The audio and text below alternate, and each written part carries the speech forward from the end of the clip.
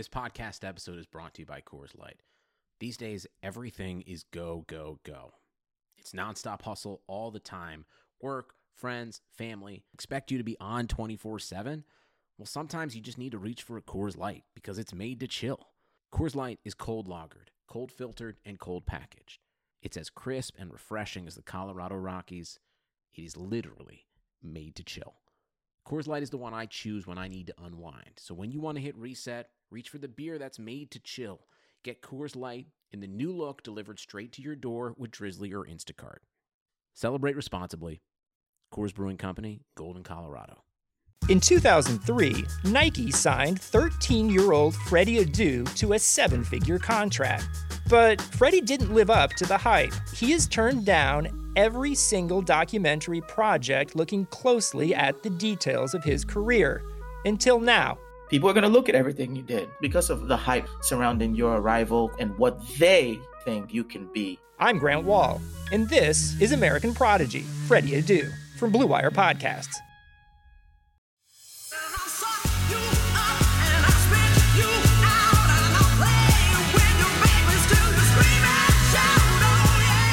Hello, everybody, and welcome to Burn It All Down. I'm Shireen, and joining me today is Brenda Elsey. Brenda, how you doing? I'm doing good, Shireen. How are you? I'm really good. I'm looking forward to this conversation with you. We have a lot to, both sitting here in our Argentina kits. There's a lot to talk about. Definitely. Before we get started, I just wanted to ask you something unrelated to football, unrelated to any type of grief and process and legend. Perhaps legend, though, is your favorite fall recipe. I only make green bean casserole once a year, and I make it from scratch. Like, I do the onions and everything, in the oven. So I guess that's my favorite because I try to save my cholesterol for toaster, strudel, and tater tots. That's a big one. Tater tots. Yeah, mayonnaise. So I don't usually afford myself the green bean casserole recipe, but it's pretty good. It's not that hard. It's like half and half, but it's even got nutmeg. That's the secret right nutmeg. there. And yeah, it's wild. I actually Googled green bean casserole because I don't. Casserole is not a thing that Pakistanis do, really. So I was like, what is this? Something about canned soup is involved in this. So, but this is the real kind. No cans, no Campbell's. Okay. Like real green beans, okay. And so at least there's some nutritional value to it. Totally. What about you, Shireen? I actually had stepped away from making chili con carne for a while, and I went back to it because it's fall and it's cold, and we had a snowstorm, like a snowfall, beautiful snowfall last weekend in Toronto, and I made it, and my kids were like, just make this only for 6 months all the time. And I mean, I couldn't believe it. Like, I cook about 5 pounds of meat per meal for my children and myself, so there was not even enough. You're like small lion pride. It's pretty.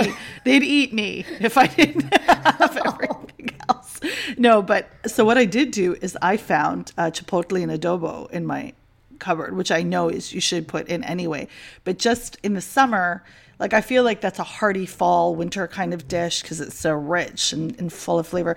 The smokiness of those flavors just did me in, and we had garlic bread with it, and then we sat around, and it was just wonderful. So, and it also took me maybe 15 minutes, and then it simmered for like a half an hour. So it was like the easiest thing imaginable. Today, we're going to talk about the legend, the complexity, the person that is Diego Maradona. Cuando salto, Shilton ya la tenía en las manos. Y le dije, no, esta es mía, papá. Brenda, can you take us a little bit through who Diego Maradona is? Well, Diego Armando Maradona died suddenly this week. So that's, part of why we're doing this segment on him at the age of 60.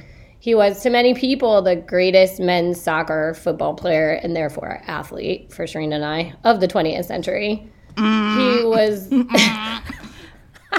Cough. He was born in 1960, and he's born in a place called Lanús, which is an industrial suburb of Buenos Aires, and pretty working class at best, precarious economic positions. He was the youngest professional in the top division history of Argentina when he premiered at 15 for Argentinos Juniors.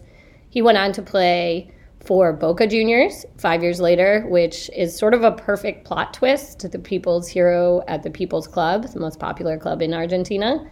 Then he went on to win a title for Boca, then on for Barcelona in the Spanish League, and Napoli in 1986, which was Napoli's first title in the 60-year history of the Serie A. And that year, he put in the greatest individual performance in World Cup history, leading Argentina to win Mexico 1986 World Cup, and he played every minute of that tournament for Argentina. So those are the general outlines in terms of the highlights, why he's going to arguably be the greatest footballer of all time. Well, I want to dive a little bit into that in terms of not just the cliches of what he did on the pitch, which we also will address, because, if there's one player ever in the world that was cliche worthy, it was Maradona. But what did he mean to the people? This was very much the people's player. Why are people grieving the way they are and reacting worldwide the way they are? I want to talk a little bit about that. I have to admit, the news of his death caught me completely off guard. There's just some people that when you hear, you're like, no. And the only other person I remember feeling this strongly about was actually Lady Diana. I was like, there's no way. I had that visceral reaction. That was the only other time that I felt so perplexed almost. I knew he wasn't in good health. I knew this. But it was almost like, what do we do now? For those that don't follow football, the discussion about Pele and Maradona is undisputed. Nobody questions it. There'll be questions like, is this basketball player good? Is this hockey player, are they good enough? Blah. There's no debate about this. And I think that has affected people in a very intense way. I actually tweeted after I heard he had died because he's a complex character. And as I got older and learned more about him, very much through you, Brenda, I had mentioned that, and the response I got was really astounding to me, but unsurprising, I guess you could say, because people were in the midst of their grief and at all levels. It was just a lot.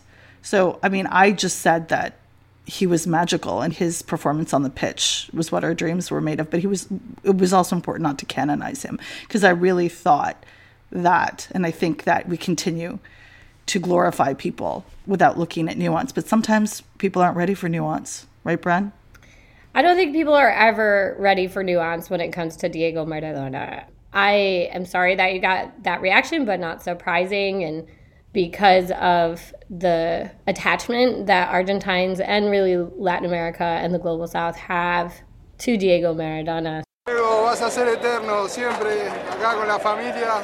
Te amamos. Te apoyamos siempre, estamos orgullosos de vos. Vas a ser lo más grande siempre. I think it's impossible to understand that unless you understand a little bit of the history of the 1980s in Argentina and South America, right? So they're recovering from a ruthless dictatorship. You're looking at the period between 76 and 1983 as one of enormous violence on the part of the military. They also lost a humiliating war against England, the War of the Malvinas, where they were trying to reoccupy an island off of Argentina that England has always claimed. Well, not always, of course not always, but since, colonial sort of times. Which are the Falkland Islands. Right. We say Malvinas. Oh, Malvinas, okay. Because not willing to concede them to England linguistically either. Okay.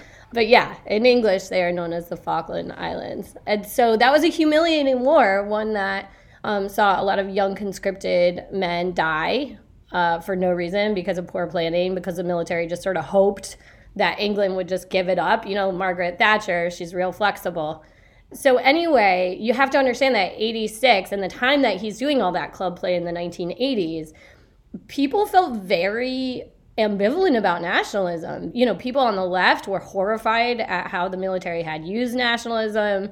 people on the right even were sort of embarrassed by this war and embarrassed by the unraveling of the dictatorship. And Maradona gave Argentina this moment to celebrate itself in a way that everybody could sort of agree on, right? Because he was an anti-authoritarian figure, because he was anti-military. And so I think that's really important to kind of think through. And, you know, he understood very well that the world was not fair. So when he, you know, we've gone over this on the podcast, but it's more than just the moment of the hand of God where he says, you know, the England historically have used their power to exploit Argentina. Football is no different than the rest of the world. It's not fair. Nations don't start at the same level playing field. And, you know, I guess I'll just say one more thing quickly is that obviously his humble beginnings are really important to the global South, but we should think about the fact that most footballers, like most people in the world, come from poor backgrounds. And the difference with him is that in the 80s, in a time when footballers were turning away from political statements, when they had agents, when they were being managed, he thought about that identity as a political one. That this is something I articulate politically. It's not just like I'm poor and now I'm rich and that's awesome and I'm sorry for poor people, right? But it's like, because I grew up in this, I understand both my meaning to people, but also that working class people can be the pillars of excellence in artistry. And that's something that's really important to Argentina as it's going through neoliberal reforms in the 1980s and the global South just more broadly. So I don't know, that's a long way. I guess I have a lot of feelings about Maradona. Well, I mean, I think it's a great time for you to talk about it. I mean, you're one of the world's foremost historians on this stuff. So I think it's, you know, we would be foolish not to talk about this with you. One of the things that always really astounded me, particularly as my love for Eric Cantona, Manchester United player and just absolute football legend. And I think people need to understand that in the 80s and 90s, football really was trying to suppress any hint of politicism. They still are to a degree until very recently. I mean, you couldn't wear a shirt with any type of message on it without getting fined and being sort of shunned in the community. But therein comes Maradona. And very shortly after he was kicked out of the 94 World Cup for failing a drug test, he actually mobilized in a way with Eric Cantona, who was a French player. And like I said, for those that don't know of him, please check him out. He is an absolutely wonderful person, interesting character, brilliant mind. He's truly a thinker. And Maradona basically, and he decided that they would start a professional football union. And this was unheard of. And this was really unprecedented in that time. And there's a quote that I'm going to read that we'll put in the show notes where Maradona says, "This just came to me, the idea of this union." And he says, "We don't intend to fight anyone unless they want to fight." And that is so like a huge fuck you to the powers that be, which we know he had a penchant for doing, not just England, which I particularly enjoyed for many reasons, but just this idea that you can take the best interest of the players. And, you know, not just in Latin America, Bran, correct me if I'm wrong, but in many parts of the world, football is a sport of the poor. It's not historically a sport that was enjoyed and occupied only by the elites.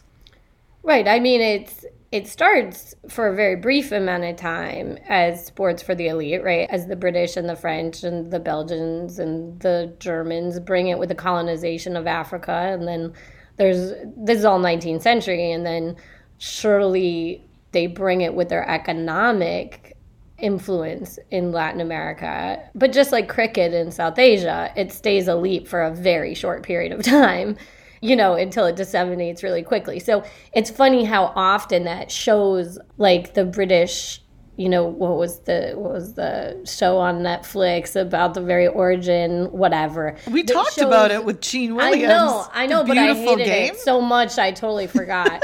But anyway, point being, all of these things spend so much time on this like elite moment of these popular sports to kind of romanticize that. But in large part, that was a very brief blip in history. The English Game, it was called. No wonder, No wonder you tried to block it out of memory. Anything with that kind of title would like offend Brenda.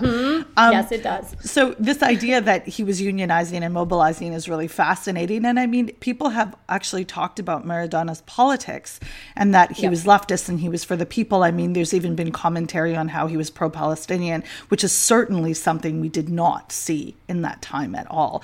I mean, talking about Palestine is incredibly unpopular in the larger scheme of sports globally. So, you know, there was a quote that he had said, that he was very happy to say my heart is Palestinian, although I've only seen that quote once. It's not as if he used every platform he had to talk about this, but there's something about him talking about Bush as a war criminal, something about a star of his magnitude talking about anti-imperialism that I had certainly never seen before. And that was enthralling. Yeah, I mean, I think his anti-imperialism is central to his popularity. I also see it as an outgrowth of his class solidarity.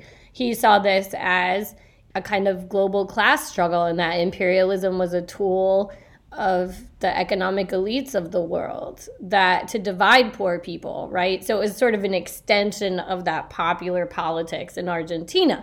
So the idea that Palestine was just one more example of a new world order that oppressed people by and large was not that rare in Argentina. It wouldn't have been a surprise to the Argentine left, nor the Chilean left, nor the, Latin American left. It's actually not nearly as controversial there as it would have been, in the U.S. today. It was sort of seen as yeah. But that was part and parcel of who he was, right? That his class politics, that articulating it that way, meant he saw himself as champion against imperial projects. And the Fidel stuff, I mean, Che Guevara is Argentine. Mm-hmm. So even though he leads the Cuban Revolution with Fidel, I mean, this is also, if there's anybody more iconic in Argentine popular culture, Latin America, it's going to be Che Guevara, Eva Perón, and Fidel Castro, right? Mm-hmm. So, he goes to Cuba ultimately to seek rehabilitation for the drug abuse. Mm-hmm. And because of their public health care system and because of the way that Fidel sort of identifies with sports as a platform to building a kind of leftist agenda, he goes there and he calls Fidel Castro like a father at a time when Castro seemed sort of archaic. We think more, of Castro's heyday in the 60s and 70s. Mm-hmm. So Maradona sort of goes and revives this cultural fascination, I think, with Cuba on the part of many Latin Americans. He gets a giant tattoo. He already had a tattoo of Che Guevara. So it's interesting the ways in which he both sort of had that politics, but then he also, made a point of visiting those places, made a point of living in Cuba for the time that he did. A lot will be mentioned about his support for Hugo Chavez. And there's a lot of people that will say like, oh, how could he support Hugo Chavez? Until Hugo Chavez wasn't, he was the most democratic force in Venezuelan history. So remember when Maradona is supporting him, right? And why? Yeah, I think that's really important to say. And then those that are critical of those, his alliances and allegiances, I think the thing we have to keep in mind is we're very much looking at this from an American lens and what that looks like and how we're tainted that way. So it's really important that, we get this information, Brenda, as we think about it. One thing that, as I grew up watching Maradona, and the first World Cup I remember was his. And my father was obsessed with him, and we watched him. And the way he moved was, and we'll get into this a little bit later, but as much as we want to look and imagine and dream about his moves and emulate them, there's a lot of news that I began to hear, and not just in the whispering of the digital feminist circles. It was allegations of violence. And can you tell us a little bit about that? Yeah, the whispering of feminist circles is usually more right than wrong. And in this case, it's also true. So, there were reports throughout his career of his treatment of women. In particular, there was a video that circulated a few years ago where he is abusing his partner at the time, both physically and verbally. So intimate partner violence has sort of really marked his record as a person and been really hard and painful with a lot of feminists to grapple with. Also coupled with a lot of homophobic statements that he made throughout the years. People will look back and say, well, that's the way people talked back then. This is like 2014. There's a lot of people that don't talk like that. Yeah. And it's hard and frustrating because you wanted him to change, like you wanted society to change. But in many ways, he still embodies very traditional gender ideology. Mm-hmm. So as much as his sort of masculine performance of long hair in a time when the military was enforcing short hair and prohibiting miniskirts by law, and his earrings and his tattoos felt like they were something that was really anti-authoritarian, he hurt women very near to and far from him. And so there's that. And I don't know what to do except to just say there's that, and it's not insignificant. Has anything come of those allegations against him, Brenda? I mean, no. No, there wasn't. The video circulated. 1 million people in Argentina rose up in arms to defend Diego Maradona. Millions of justifications. Nothing was really done. There are some charges against him that circulated but did not get picked up by the police nor pursued by the survivors about sex with minors, which is rape, but I'm just translating the sexo con menores literally from the Spanish, which is the charge. But no, they didn't go anywhere, and it's not much investigative journalism has been done to pursue whether those are concrete, but in any case, there's enough there to make you feel a bit uncomfortable just brushing them aside too. Yeah, I mean, and what Brenda's speaking of is Spanish media, because I mean, there's absolutely nothing in English media about these specific allegations, the story, football media. And we've spoken of this before, how it tends to be hagiographic and in nature. And I think that that's something to be said. I remain completely unsurprised. I don't hold a lot of hope that football media will anytime soon start. And, you know, we're two people that have written of rape apologia in football culture, be it De Gea have written on, or we've written on Ronaldo together, Brenda. And it's almost like asking whether anything has come as a rhetorical question, because we know he was never going to be charged with anything. Along with that, there's a couple of things that have confounded me as I kind of struggle to reconcile my adoration for his play, but my questioning of what happens, and just sort of the way that women athletes love him. And one of the things that, you know, I was aware of, and Diana Taurasi, who we stan on this show, WNBA legend, has said, and she was asked who her biggest Hispanic inspiration was, and she said, quote, "Diego is God to all Argentines." She said, but Manu Ginobili came from Argentina and changed the game in the NBA and how you play, and now Messi with his touch and his worldwide impact. But essentially, the fact that Diego is God. And I was really struck by that. And, you know, how much do they not know? Do they not interrogate everything that's happened? Like, why is that? Well, there's a famous quote well, first, I can't answer that in a way, because that's not the people that we are on this show, right? So, like, I don't know what it would be like to be somebody else, but this is what I imagine. There's a famous quote by Argentine writer Roberto Fontana Rosa, and he says, "I don't care what Diego did with his life. I care what he did with mine." Wow. And I think that's dangerous in a sense, because if everybody believes that, then nobody's ever accountable, right? It's all anecdotal, like, well, it was good for me. I worked with Clarence Thomas and nothing happened to me. That's awesome. You know, it just matters to me what Clarence Thomas did with my life. That's such a wild example, but okay. I don't know. I'm sorry. I know. I did Lady Diana. You can do Clarence Thomas. It's fine. Politics on the brain, right? Supreme Court somewhere working in the background. And so I think that's a dangerous precedent, but I also feel a lot of sympathy with Fontana Rosa, who's saying it's almost a betrayal or feels like a betrayal to go in and find all the warts and scratch all the scabs off of like a wound that he felt Maradona helped to heal. And I think a lot of Argentines felt that way. And I think it's very difficult to go and kind of reopen that. In some way, it would sully the entire process that had felt healthy. Yeah, that's so beautifully put, Brenda. And also one of the biggest things of how complicated it is. And he was a contradiction in himself in so many ways. There's one thing that I remember from most recently, the 2018 Men's World Cup, that he was seen and caught live by Jackie Oatley, who's a British football reporter and commentator. He was in the stands and he was actually caught making racist gestures to the South Korean fans. And he explained that, no, that's not what it was. It was me interacting with them and communicating with them, and very much how you said, no, you need to lose that. That is antiquated. It's racist. It's unacceptable.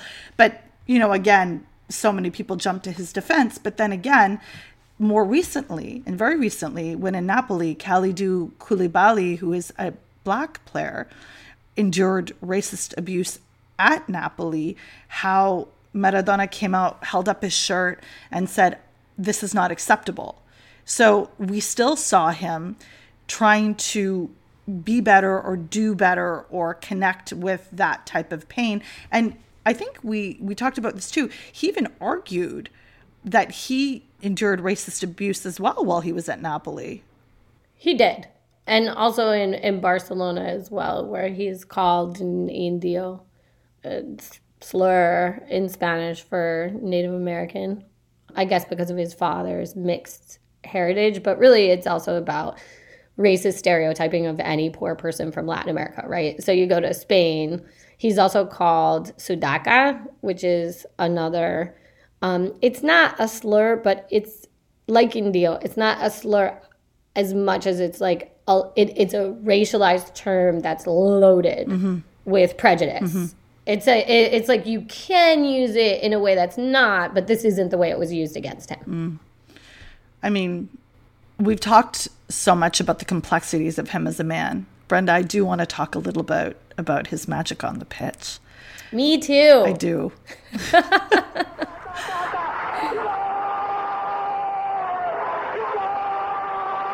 Casual fans, Brenda, know of him. But we'll dive deeply into this because you and I are just rearing to go to talk about the technicality and the actual football play. So tell me about him.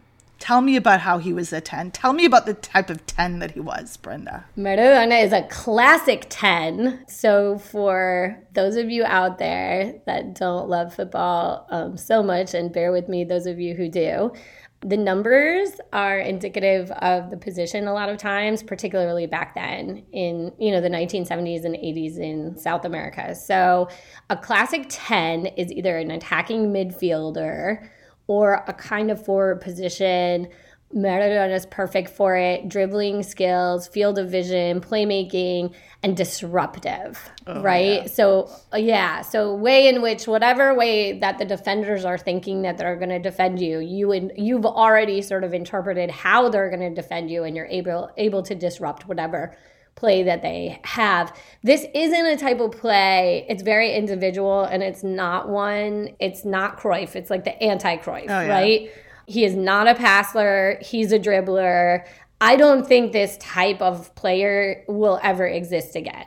I don't think there's any space for a 10 that is, to put it in, juvenile terms, a ball hog like that. It's just, it wouldn't work because of the press, right? They're too athletic. They're too fast. Defenders are too quick on the ball, right? And defenders now have dribbling skills that they never had before. So which we could argue was inspired very much from him. Yep. And players like that, right? Pelé and these kinds of players, although Pelé did know how to pass. So it's a little bit different, Also to say in the 1980s, one thing that probably shortened his career that made, I don't know that he would have done well in the 1994 World Cup even if he wasn't bounced for a drug test. But shortened career by like the hacking. It was just a different era of officiating. If you look at that, I mean, the tackles are so dirty. So dirty. Oh.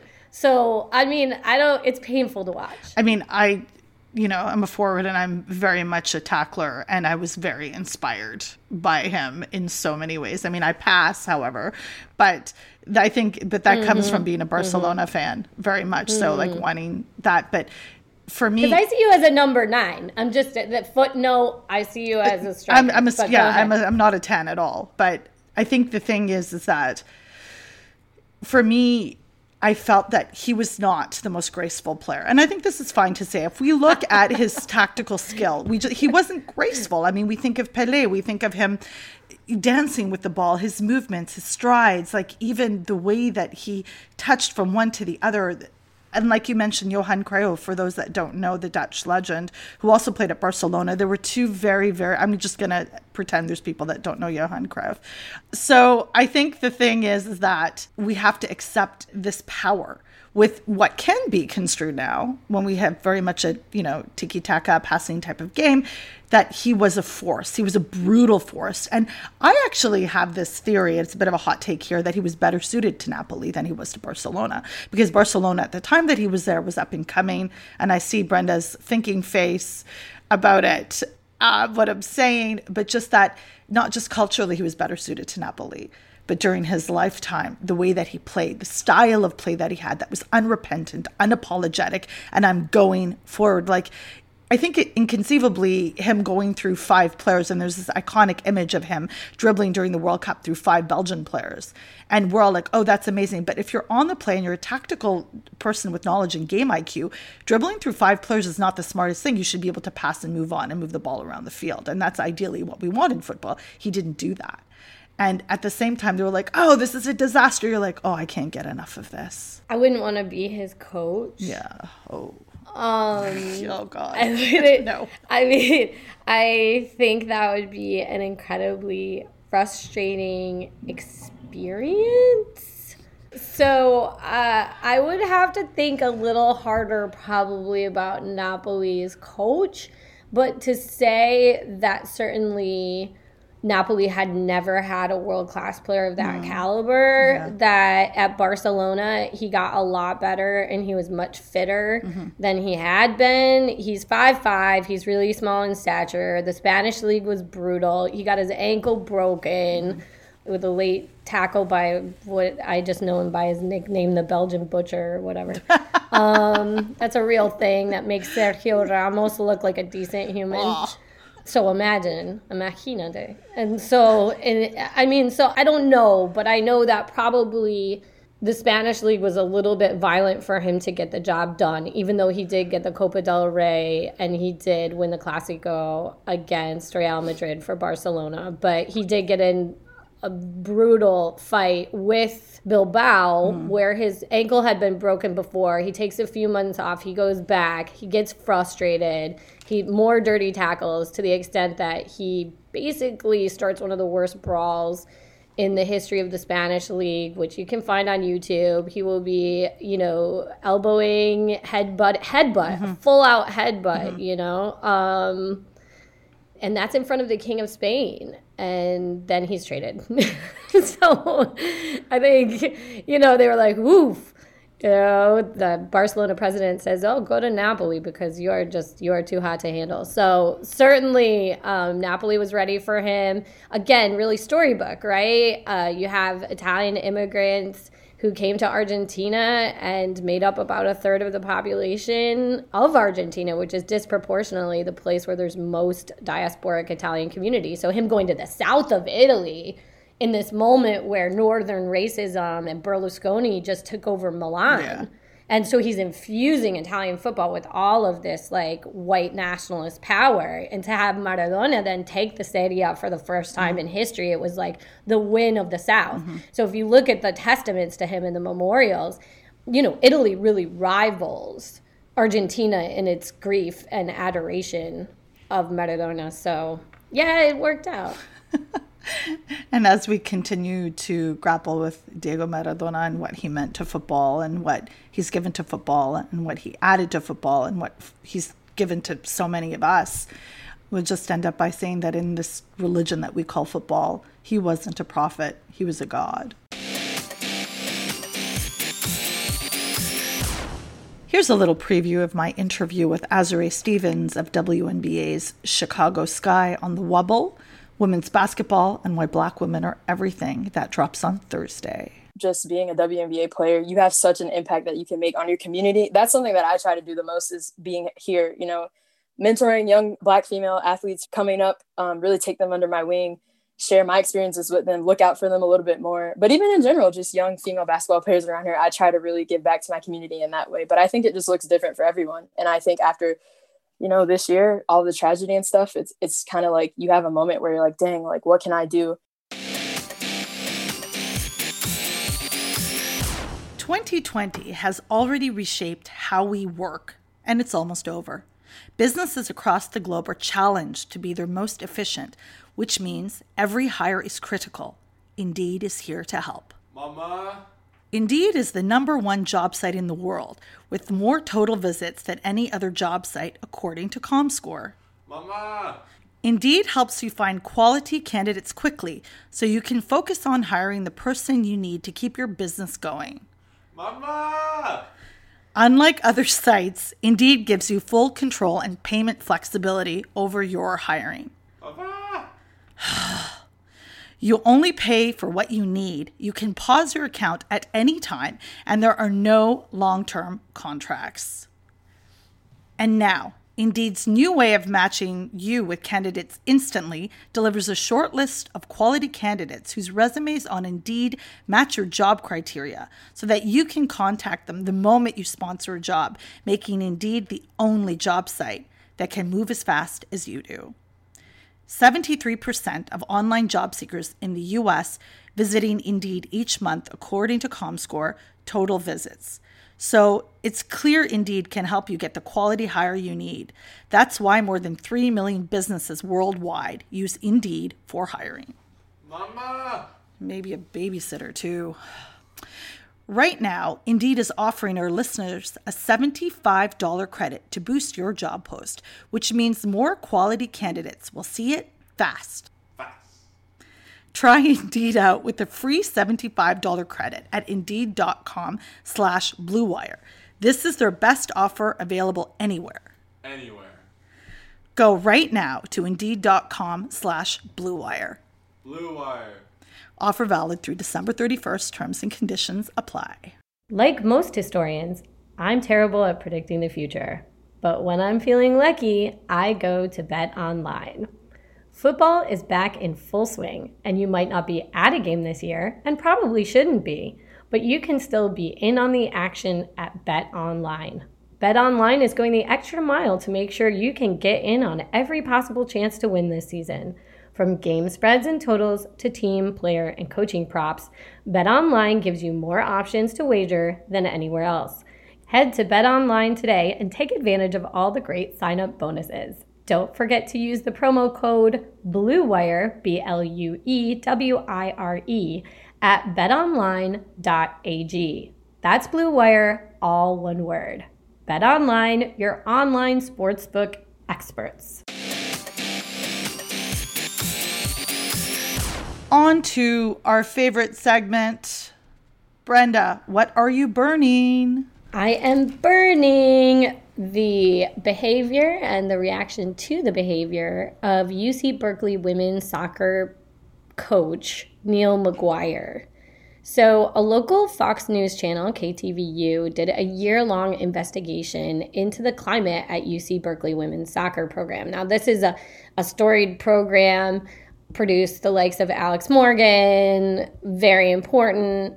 And it also, of course, comes in the wake of all kinds of cases that are coming to light about abuse in college athletics. Of course, it's like a snowball, right? I mean, it's just sort of feels like it's exponential, which is probably maybe good because people care. So anyway, a year-long investigation into Berkeley. And what they found is that this guy, Neil Maguire, basically has verbally, emotionally abused his players to a shocking extent. And the reaction of people has been like, meh, I mean, it's not that bad.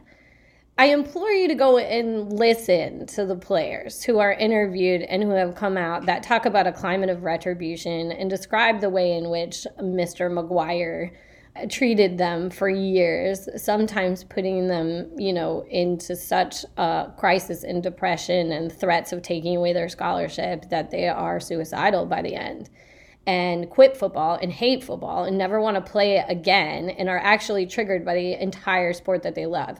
So I want to burn his behavior. He is at a public program at a flagship university, one of the best public universities in this country. He should be fired and dismissed if these are found to be substantial. And certainly it looks like that from the report, but I encourage people to go look at it for yourself and to listen to this. At the very least, there needs to be a thorough investigation on the part of Berkeley. And I want to burn all the people that are like so shitty just out there being like, well, if it's not physical, then it's not abuse. Seriously? Like, where have you people been? What? Well, I know where you are. Like, you're in your troll cave somewhere. So go away, like stay off the story or learn something and pick up a book, because it's abuse. It shouldn't be tolerated at the university. Burn. Keeping in theme with our football this week, I'm going to, and we've talked about this burn before on the show, and how the storied Liverpool Football Club, You'll Never Walk Alone. Well, there is one segment that is walking alone, and that's their women's side. So for those that don't know, Liverpool actually opened a brand new spanking facility. It's called the AXA Training Center. And it's a 50 million pound facility. Like, this is huge in Kirkby, and it has a paddle tennis court, and they play, like, Jurgen Klopp, the coach, is very interested in paddle tennis courts. So of course you'd have one on the facility. They have 2 televisions in his office, which is like 2 minutes there. There's another tennis court. There's beach soccer and beach volleyball facilities. Like, it's a beautiful training space. It's like a recreational center also, in a way. It's for the team, according to their manager and managing director, Andy Hughes. More things for the team to do when they are not playing football, because other than just being supported. But guess what one thing it doesn't have? The women's side have access to it.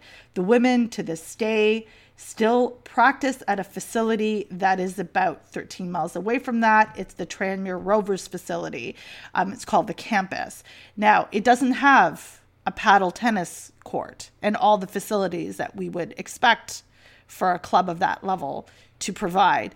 And we all know how shitty Liverpool has been with their women's side. We've talked about it on the show, how it's unacceptable. Katie Wyatt of The Athletic, and I'm actually reading from her article, which we will put in the show notes, talks about how the contract with Tranmere actually expires at the end of the season. And then what happens to the Liverpool women? Well, guess what, y'all? They don't know. They can't even commit to having the women share the space. And that, for me, is unacceptable. It's really difficult for women to perform if you don't invest in them. This is a basic concept. I want to take all of this, including no offense to the paddle tennis people, but I'm sorry, I got no time for this. I want to take all of it and I want to put it on the burn pile. Burn. Not to crosstalk, but Liverpool is worth $2.3 billion. Really? $2.3 billion. Yeah. Like, really? $1 billion. Mm-hmm. Like, we know this, but like, really? I have no time for these shenanigans. Moving on from the shenanigans, Brenda, let's lift up some wonderful people. We have lost many sporting greats this week, and we are honoring their memories. And may a candle be lit and glow very brightly for the following legends. Burn It All Down offers our deepest condolences to the family of Fred Sasakamoose, the first Indigenous man to play in the NHL. I went to Chicago. Wow. I look at that dressing room of the Chicago Blackhawk. I see number 21. On top of that, number 21, Sasakamoose.